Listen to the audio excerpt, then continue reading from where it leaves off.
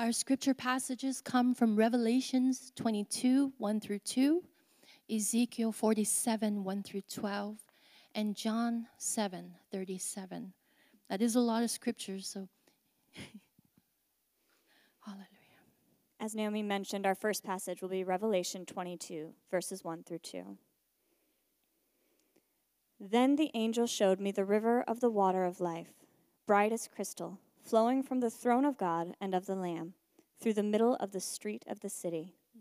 Also, on either side of the river, the tree of life with its 12 kinds of fruit, yielding its fruit each month.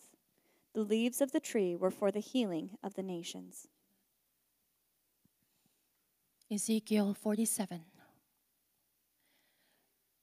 Then he brought me back to the door of the temple, and behold, water was issuing from below the threshold of the temple toward the east, for the temple faced east. The water was flowing down from below the south end of the threshold of the temple, south of the altar. Then he brought me out by the way of the north gate and led me around on the outside of the outer gate that faces toward the east. And behold, the water was trickling out on the south side. Going on eastward with a measuring line in his hand, the man measured 1,000 cubits, and then led me through the water, and it was ankle deep. Again he measured 1,000 and led me through the water, and it was knee deep. Again he measured 1,000 and led me through the water, and it was waist deep. Again he measured 1,000, and it was a river that I could not pass through, for the water had risen. It was deep enough to swim in, a river that could not be passed through. And he said to me, Son of man, have you seen this? Then he led me back to the bank of the river. As I went back, I saw on the bank of the river very many trees on the one side and on the other. And he said to me, this water flows toward the eastern region and goes down into Arabah and enters the sea. And when the river flows into the sea, the water will become fresh. And wherever the river goes, every living creature that swarms will live. And there will be many fish, very many fish. For this water goes out there, that the waters of the sea may become fresh. So everything will live where the river goes. Fishermen will stand beside the sea from En-gedi to Eneglaim. It will be a place for the spreading of nets. Its fish will be of many, very many kinds, like the fish of the great sea. But its swamps and marshes will not become fresh. They are to be left for salt.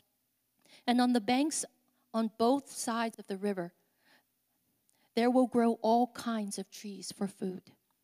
Their leaves will not wither, nor their fruit fail. But they will bear fresh fruit every month, because the water from them flows from the sanctuary. Their fruit will be for food, and their leaves for healing. The last passage is John 7:37 through 38, which says, On the last day of the feast, the great day, Jesus stood up and cried out, If anyone thirsts, let him come to me and drink.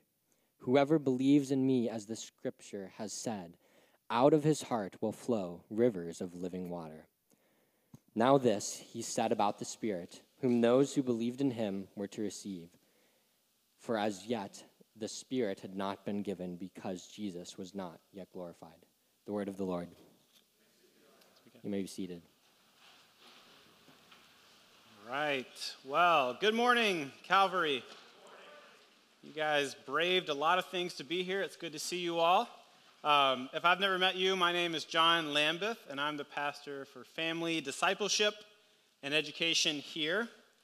And it's a privilege to be with you here this morning. I know a lot of you are watching from home on our live stream, being perhaps sick or quarantined.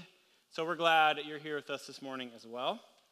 In fact, the reason that I'm preaching was a last-minute substitution with Pastor Gerald, as several of his family went down this week. So we got our youth pastor Sunday after all. Here I am.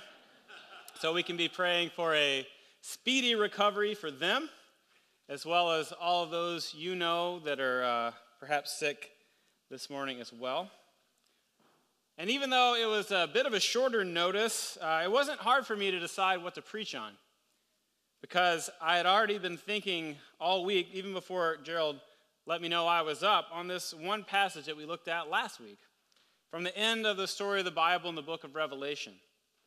And I was just thinking and meditating on this river in Revelation chapter 22 that comes out of the city of God, or the bride, and flows out into the world. And maybe it's because I love rivers personally. I mean, I had a whitewater kayaking phase, which I had to grow out of when I started having kids and didn't want to, make my wife a widow. But I just love being in the water. I love going down the river, feeling like I'm one with it. You see the banks pass you by, and the noises. And I just think a river and the sounds that a river make is just a universal metaphor for peace and grace and life.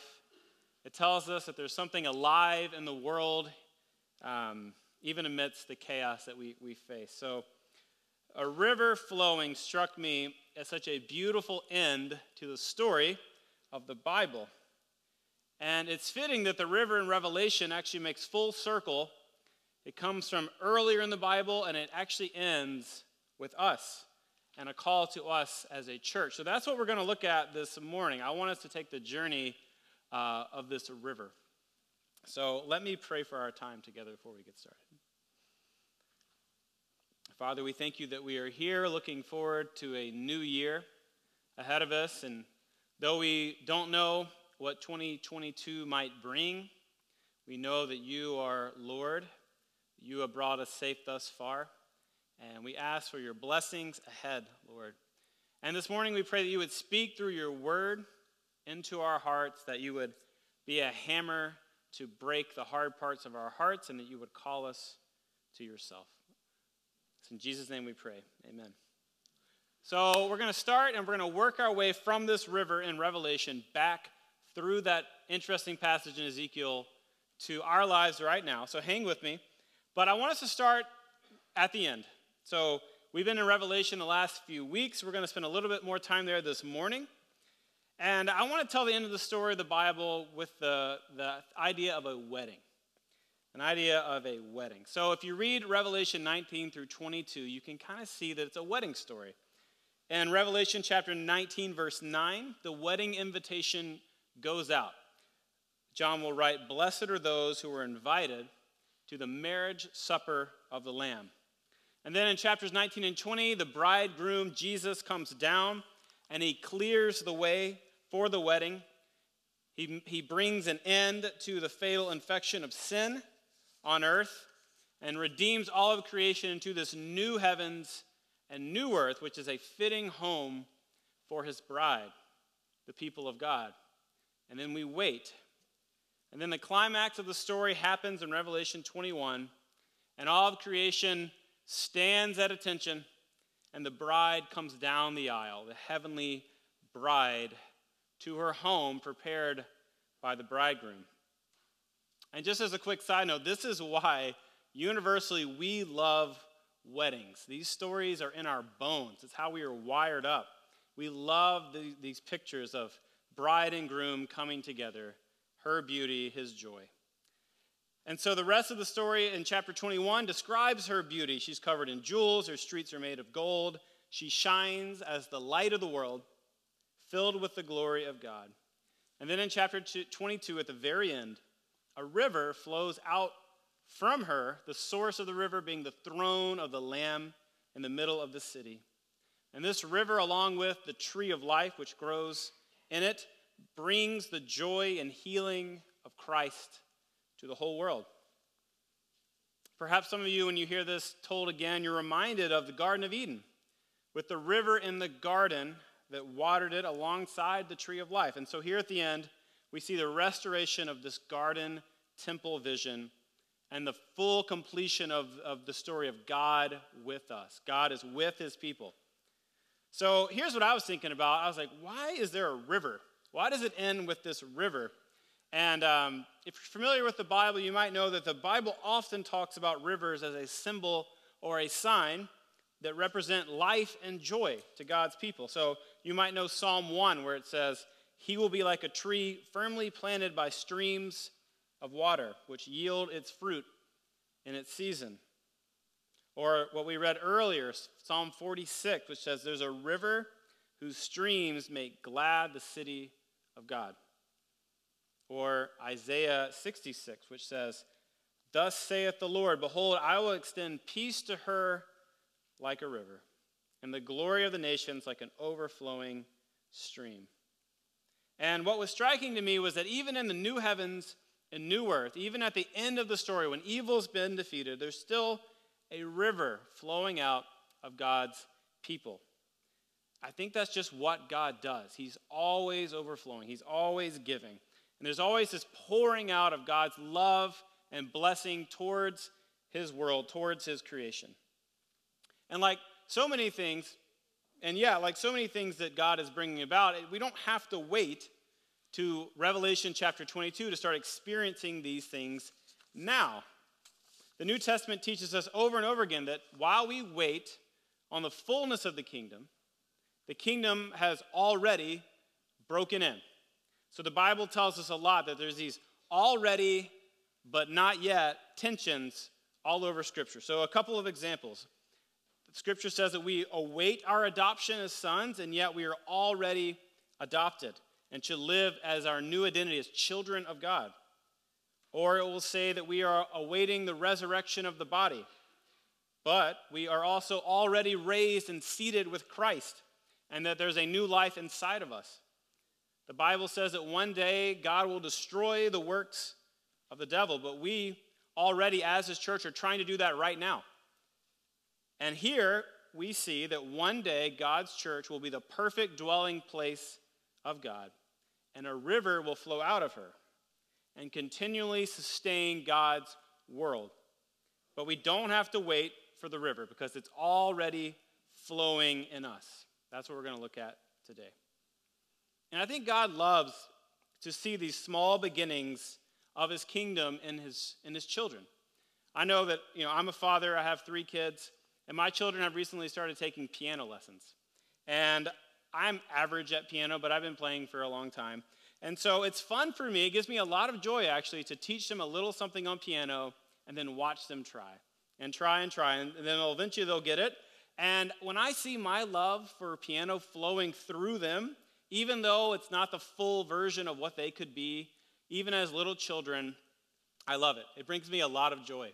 And I think that's how our Father feels about us. He loves to see these first fruits of what he has promised us start flowing today. And this is why I love this passage in the book of John so much. Jesus says in John chapter 7, which we read a few minutes ago, that we don't have to wait until he comes back for his life to be flowing into the world. He sees a river of living waters in his people even right now. And so when you read that, the question might come to your mind, where did Jesus get this from? Because he clearly didn't read the book of Revelation. That was not an option. It hadn't been written yet. So what was he thinking about in John chapter 7 when he's at this feast and he yells this message to the Jews? What was on his mind? And I think to understand him, we need to take a quick look at a less read part of the Bible, the book of Ezekiel, near the end. And so this is our passage, the longer passage read earlier, of Ezekiel 47. And when you start reading the end of Ezekiel, you hit this really long section of all these details that Ezekiel sees in this vision of this new final temple that God wants to build. And it reminds you a lot of the book of Revelation when you read it, because you have another temple with another river, and both of these books are written by prophets who were in exile. They both had visions and saw the throne of God. They both were told to eat a book. They both measure the temple city complex. Yeah, read it. And they both see a river coming out of this city temple. And in Ezekiel's vision, the river flows with this healing, living water. You read, and as the river comes out, it's just a little trickle from the altar. And then it flows, and the further it goes, the opposite of a normal river, the further it goes, the deeper it gets, the more powerful it gets. And everywhere that it goes, life bursts out wherever it touches. So it eventually flows into the Dead Sea. And if you're familiar with the Dead Sea in the Bible, the Dead Sea is dead because there's so much salt in it, right, that nothing can live there. And then when the river hits the Dead Sea, life bursts out of the Dead Sea, and fish start growing there and living there. And then all along the banks of the river, all the way down to the Dead Sea, fruit trees grow up on the banks. So it's this amazing vision of life flowing out. And Ezekiel was painting a picture of this age of the Messiah. That's what he's looking forward to, this age of the Messiah, when God will redeem and restore his creation. God's presence will be in this new temple that Ezekiel sees, and life will flow out of it, and it's going to heal the world. And this is just what God does. It was reminding me of thinking about, like, where have I seen this?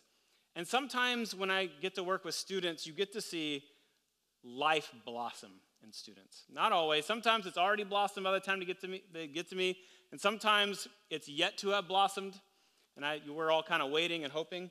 But occasionally, you'll meet a student, and then the gospel will click.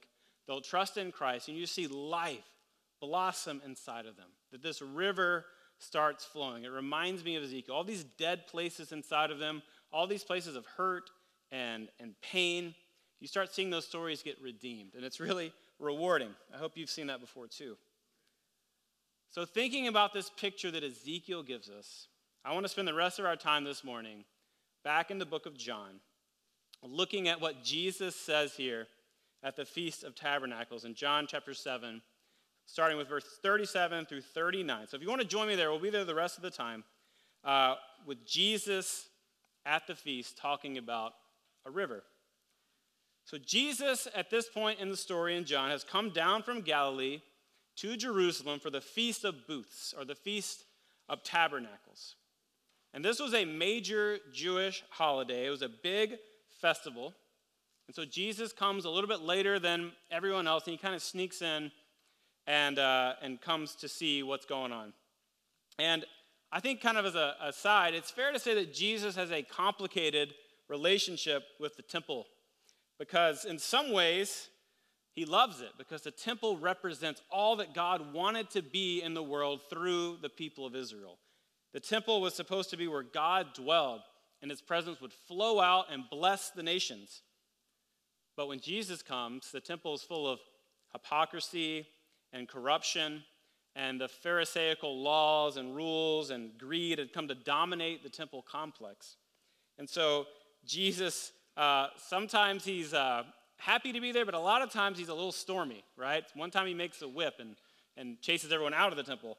And this time he comes and he's teaching, and he's kind of causing a stir. He's provocative.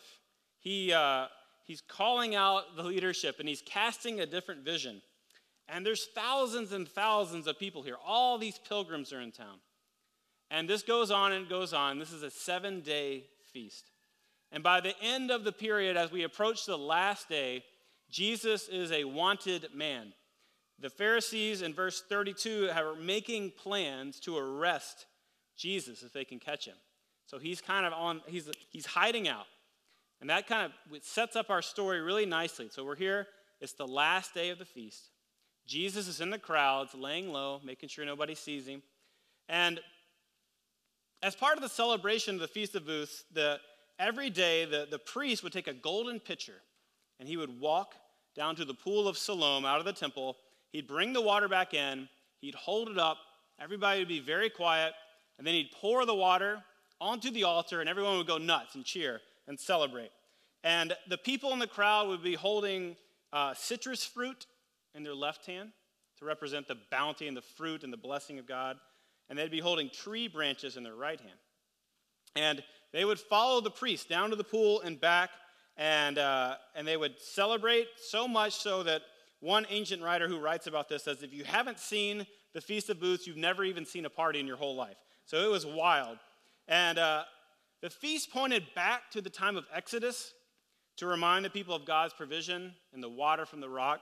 But it had also taken on the meaning of looking forward to the day that the Messiah would come and bring healing and peace to the world. So here we are. It's on the last day, the seventh day. And on the seventh day, the priest would do this journey to the pool, back to the altar. He'd do it 7 times. And each time, he'd pour out the water. The crowd would go wild, and he'd go do it again. And they would follow him. The crowd would follow him to the pool, back to the temple, down to the pool, back to the temple. The people would even recite Isaiah 12:3, which says, with joy you draw water from the wells of salvation. And the word salvation in Hebrew is Yeshua.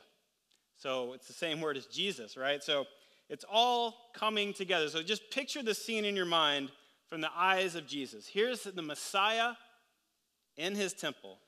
He's standing in the already but not yet tension of what he came to bring in his first coming.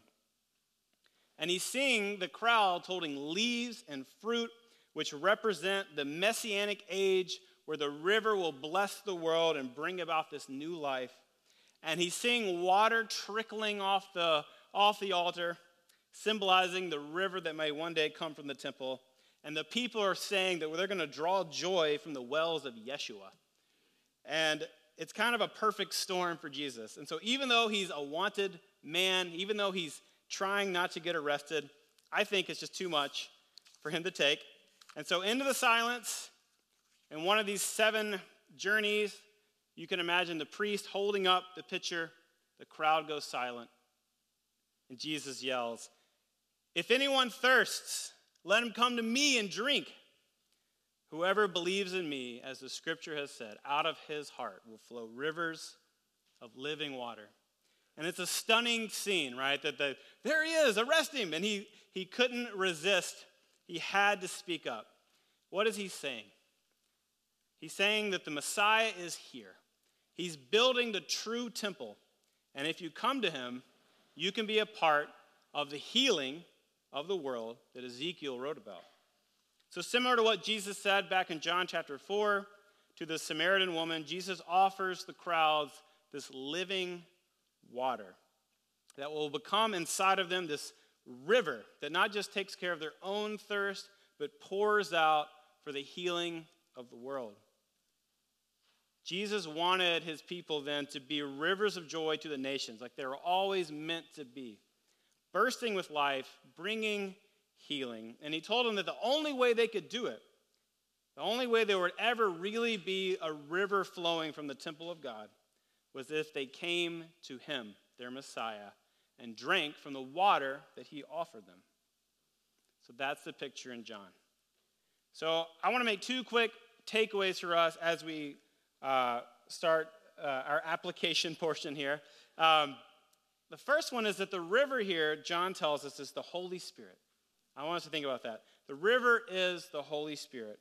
Look at John chapter 7, verse 39. John writes, "Now he said this," that's Jesus, "about the Spirit, whom those who believed in him were to receive. For as yet the Spirit had not been given, because Jesus was not yet glorified." So the river is the Spirit of God, which is going to be dwelling in his people and flowing out. And on top of that, the New Testament says often that we, the people of God, are the temple. Paul will write in 1 Corinthians chapter 3, he says, "Do you not know that you are God's temple?" That's you, plural, are God's temple. And that God's Spirit dwells in you. So the river of God's Spirit is flowing right now from the temple, which is the people of God, which is us. So the Spirit is eager to move through us as individuals and corporately this year to bring the life that can come by his work in the world. And so remember, the Spirit is pictured not as a lake, right? Not as the water just pouring into a pool and sitting there. Not as a moat that's protecting the city. The Spirit is pictured as a river, right? That God wants to work through us to make a difference in people's lives. He doesn't want us to pull back. He wants us to lean in. And that's the picture of a river, that the further you lean in, the deeper it gets. And at some level, and some of you might have experienced this, it gets so deep that you can't even keep your feet down anymore. You have to swim and see where God's going to take you. So what does this look like for us, to be very practical? The Bible says that the Spirit moves through us. It uses 2 metaphors or pictures. It says The Holy Spirit's like fruit, the fruit of the Spirit. Some of you might have them memorized. And the fruit of the Spirit is the way that the Spirit is working inside of us to bring about love, joy, peace, patience, kindness, all those things that will flow out of us now because he lives inside of us. And the world really needs the fruit of the Spirit in us. And the other picture the Bible gives of the Spirit is the gifts of the Spirit. So that's sort of a special empowerment that works with who you are and yet is uniquely of God and is used to build up the kingdom, right? So if you're looking like me toward another year, and this has been a long 2 years, you might feel a little bit worn down. I know a lot of us do. And so I want to give you a free New Year's resolution, right? That for whatever 2022 holds, I'm pretty optimistic about it, but for whatever comes, I want to commit myself, and I would encourage us all to commit ourselves to coming to God for nourishment and letting his Spirit flow through us to bring life to others. And we need this because there's one thing I've learned in doing ministry for about a decade is that if you try to do ministry from a place of emptiness, it doesn't work. It doesn't work at all. At best, you will just be ineffective. At worst, you're pretty harmful, right? Because you actually are trying, instead of giving, you take, right? And you take, like, your self-esteem needs to be encouraged, or you need to feel important, or whatever it may be. You take. So we need to remember this, that the Spirit wants to well up inside of us and then flow out to where we can give. Okay, so that's the first takeaway. The Spirit is the river. And finally, our second and last point. If anyone thirsts, they may come without cost to Jesus. It's very simple. If anyone thirsts, they can come without cost to Jesus. And Jesus will transform something inside of them to become a river. And it's very interesting here in John that the word usually translated heart is not the Greek word for heart. It's not cardia. It's another Greek word called kolia. And kolia means the hollow place in the body. So sometimes it means the stomach because the food kind of falls down into the hollow place inside of us. Or sometimes it's translated as womb because babies grow in the hollow place inside of women. But then it's used figuratively, this Greek word kolia, to represent the location of our desires. So the things we use to fill the void, right? So Paul will say of lost people that their God is their kolia.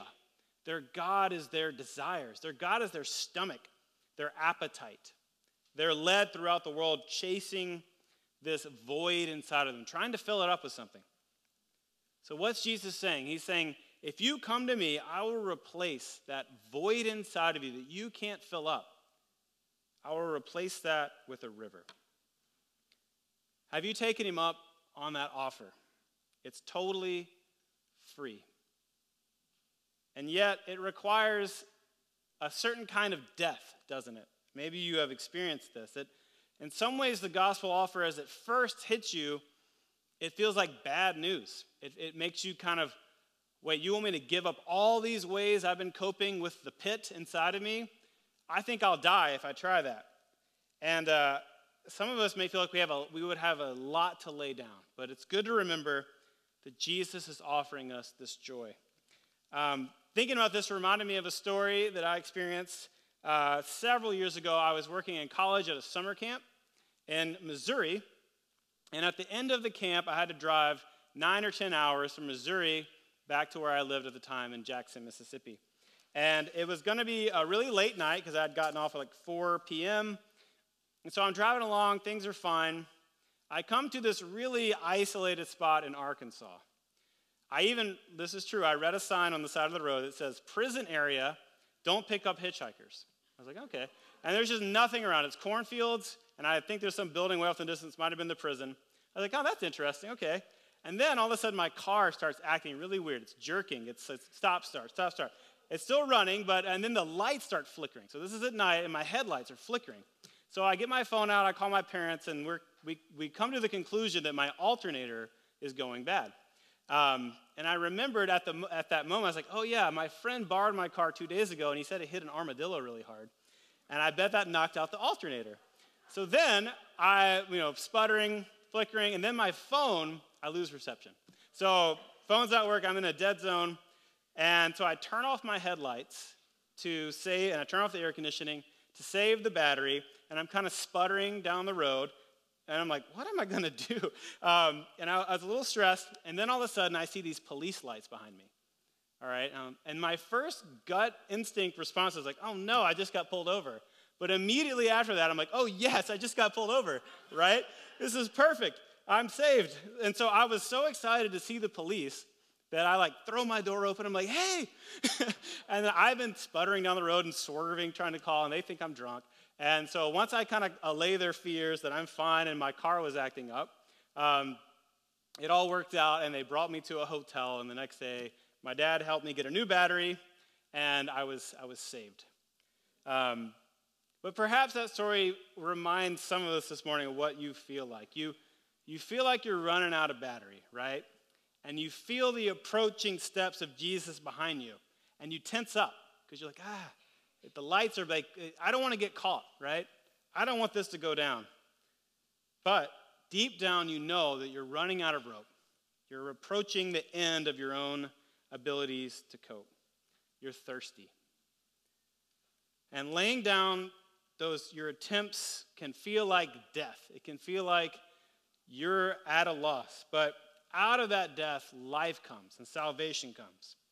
The living waters come into you, and that place of emptiness becomes a stream. So that might be some of you this morning. And for those of us who are Christians this morning already, I want us, as we close, to remember the words of Paul, where he says that we are Christ's ambassadors, that God is making his appeal through us, through the Spirit inside of us, working through us.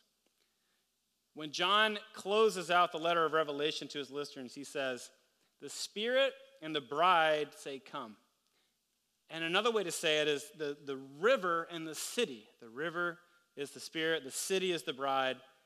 The people of God and the Spirit, they invite others in. That what we are as a church and what the Spirit is doing through you is a signpost, right? That they can follow the river of joy inside of you back up to the source, back to Christ. So that's a commission for us today as well, that as we head into a new year, the way we live our life can signal to people, where is there joy in the world? Where can I find hope and peace? So I'm going to pray for us and invite the band back up, and then we're going to celebrate communion together. Let's pray.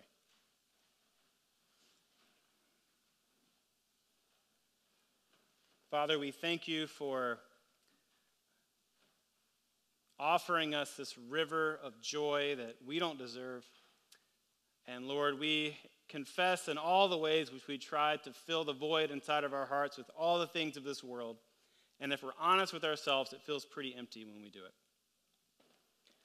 Lord, I ask for myself, Lord, that you would help me trust in you and come to you to be filled for this year ahead, that even though we don't know what awaits us, that we know that you are there and that you have promised to be in us and working through us for the life of the world around us.